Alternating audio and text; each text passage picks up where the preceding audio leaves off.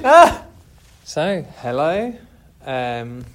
This is a little bit different to normal. I'm in fact alone. So maybe this doesn't work very well, but let's see. I am doing this because I wanted to do something for Christmas, and unfortunately time ran out and I didn't manage to find anyone to dance with me. And I wanted to do a practice that I've done part of Sila Roos's research many years ago. But in fact, the practice was proposed by Sigal Zok. I think that's how you pronounce her name.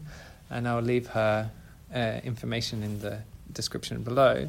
But the practice is very simple. Basically, you are to laugh. And try to make yourself laugh for as long as possible. And you can fake it if it doesn't come naturally. And usually when you fake it, it starts to come naturally and stuff. It's really good with doing with other people because their laughter is contagious and it causes you to laugh and so on. And that's it. You can be anywhere in the room. You can move however you want, and you just laugh. I've heard of laughter yoga and things like this. It's very good for the core muscles and stuff. But I thought this would be ideal for sort of a Christmas episode, thinking of Santa, ho, ho, ho. And also my good friend Lucy Katama, I just saw now. And she was telling me, yes, everybody needs laughter over Christmas. So hopefully you enjoy this. I recommend, I'm going to challenge myself and do it for 20 minutes, but at home you can do as long as you want. Have a little laugh to yourself, and then I'm going to come back and I'm going to reflect on how it was to do it. And hopefully you can join me for that as well. So I'm going to pause now and you can pause at home, and we'll see each other soon.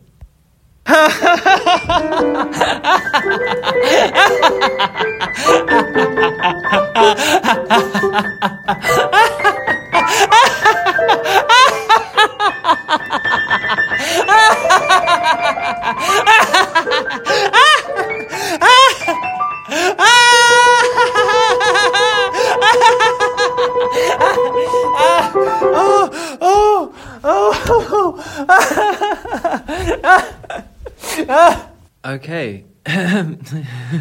Sorry. We're back.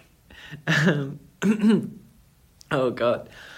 I didn't think I was going to be able to do that, and then I ended up going longer than I had planned. Wow, it's really intense. It's like at some point, I'm just going to go through my thoughts as they came, since I don't have anyone to talk to. But at the first, I was like hyperventilating, like I felt like I was going to pass out. Like it almost felt like a trance, like a super strange sort of like feeling and contortion. And at some point, I didn't know whether I was faking it or if it was real. Like there's something about doing it alone as well, which is very intense, like that you don't have anyone else to sort of socialize with inside of the laughing, that it's really something very personal and very you're dealing with your memories of laughter and like the feelings of like what it has been to laugh and stuff. And at some point it's very blurry between crying and laughing, and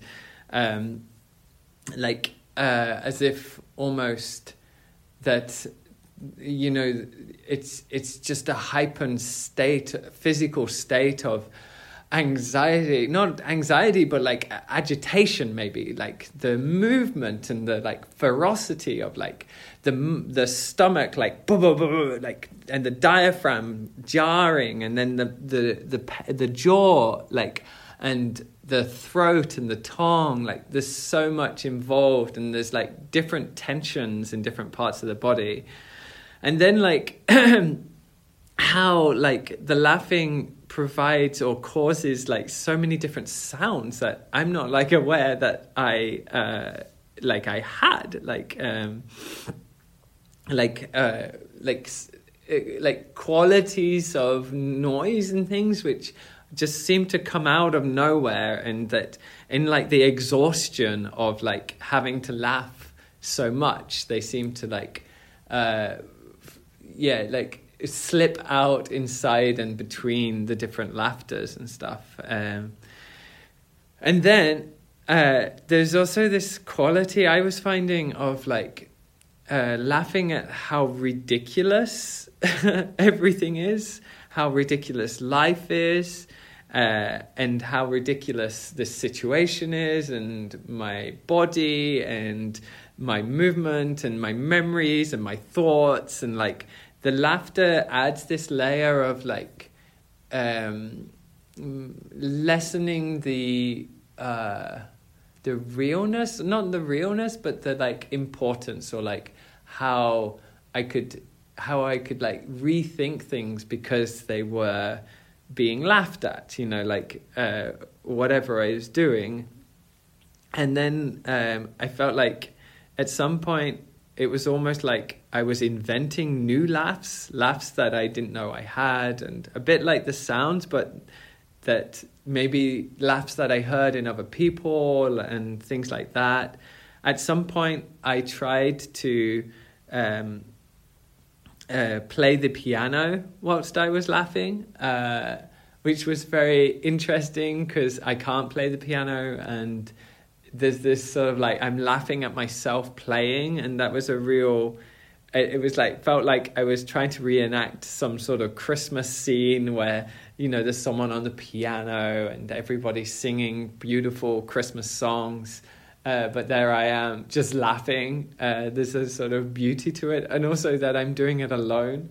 And then I did some ballet bar, and the laughter sort of allowed me to open in ways that maybe I didn't normally. Like it made it easier somehow. Like it didn't matter what I was doing because the whole time I'm just laughing at the movements and the qualities and stuff, and it just became very joyous. And then I started running around the room, which was also like very freeing and releasing. And then at some point I started to notice how my laugh changed in different parts of the room, how it got quieter and how the room sound, because you're just making this continuous sound almost as you move around the room, and you start to discover like the different qualities of the room and how it affects the sound. And I think maybe I already said this, but definitely like there's just this quality of like, what am I laughing at? And like, at first I'm not laughing at anything. And then a thought comes and I'm like, am I laughing at myself? Am I laughing at my own thoughts, my thoughts of myself? And then they actually become funny because I'm questioning, like, are they funny? Like, are my thoughts funny? Am I funny? And then I start to see myself as funny and as ridiculous and as like odd or silly or humorous somehow. But also at some point I just started to feel like, what is laughter? Like what is this thing that I'm doing? And it's just this sort of crazy self-reflection, like as you're doing, like, wait, what am I doing? And at many points I was like, okay, I don't know if I can do this for 20 minutes.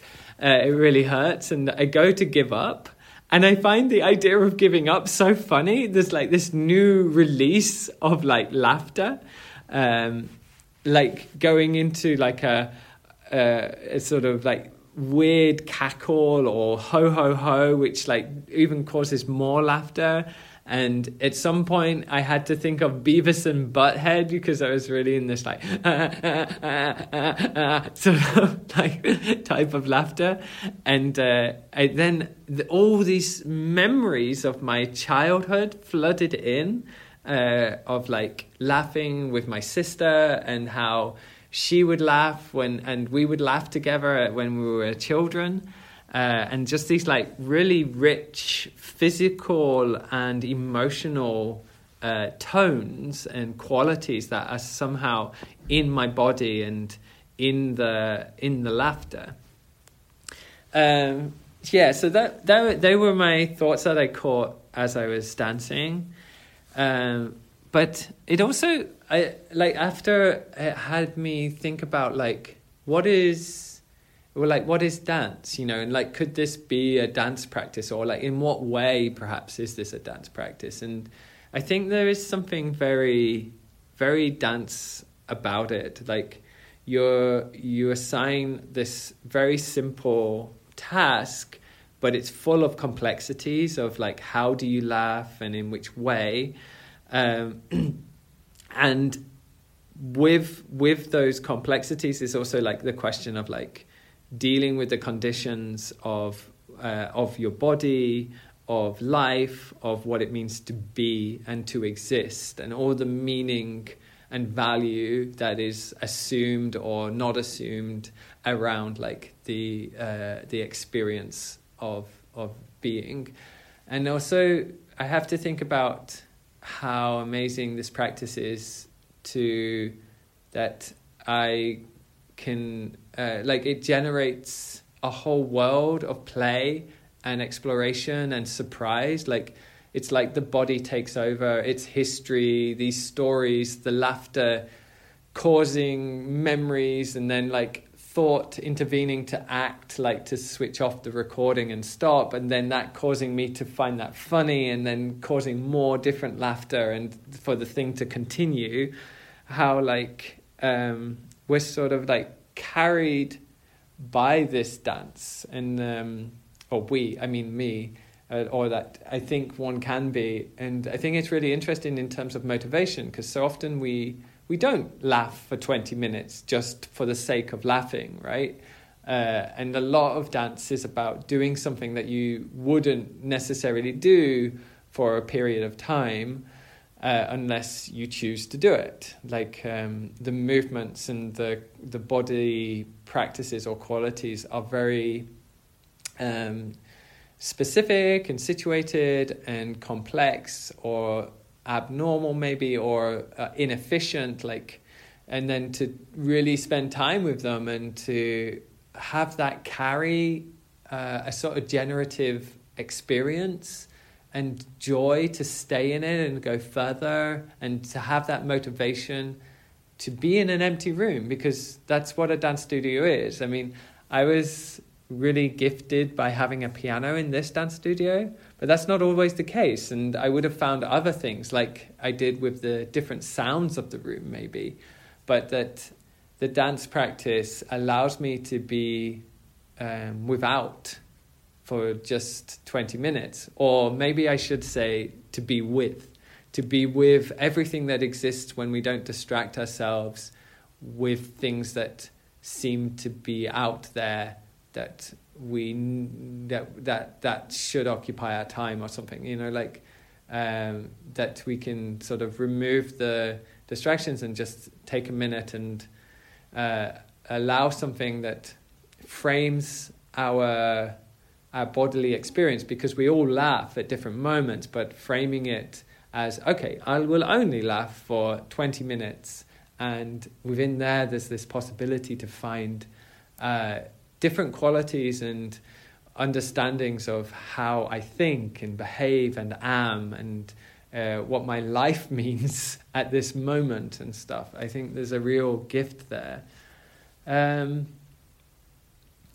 don't want to ramble on too much. It's always a pleasure to share with you. I hope you are enjoying these podcasts. Please let me know if you are, because it means a lot. I'm I'm not making any money from these. Maybe I should try and make money, or at least find some way of like funding at least the cost of hosting the podcast online and stuff. But I just feel the podcast gives me such a beautiful opportunity to spend time with dance in a different way, to say how I normally spend time with dance. And it allows me to also invite people in who maybe I wouldn't normally ask, and I'm really appreciating and enjoying that. And I hope you who find time and or the motivation to listen and try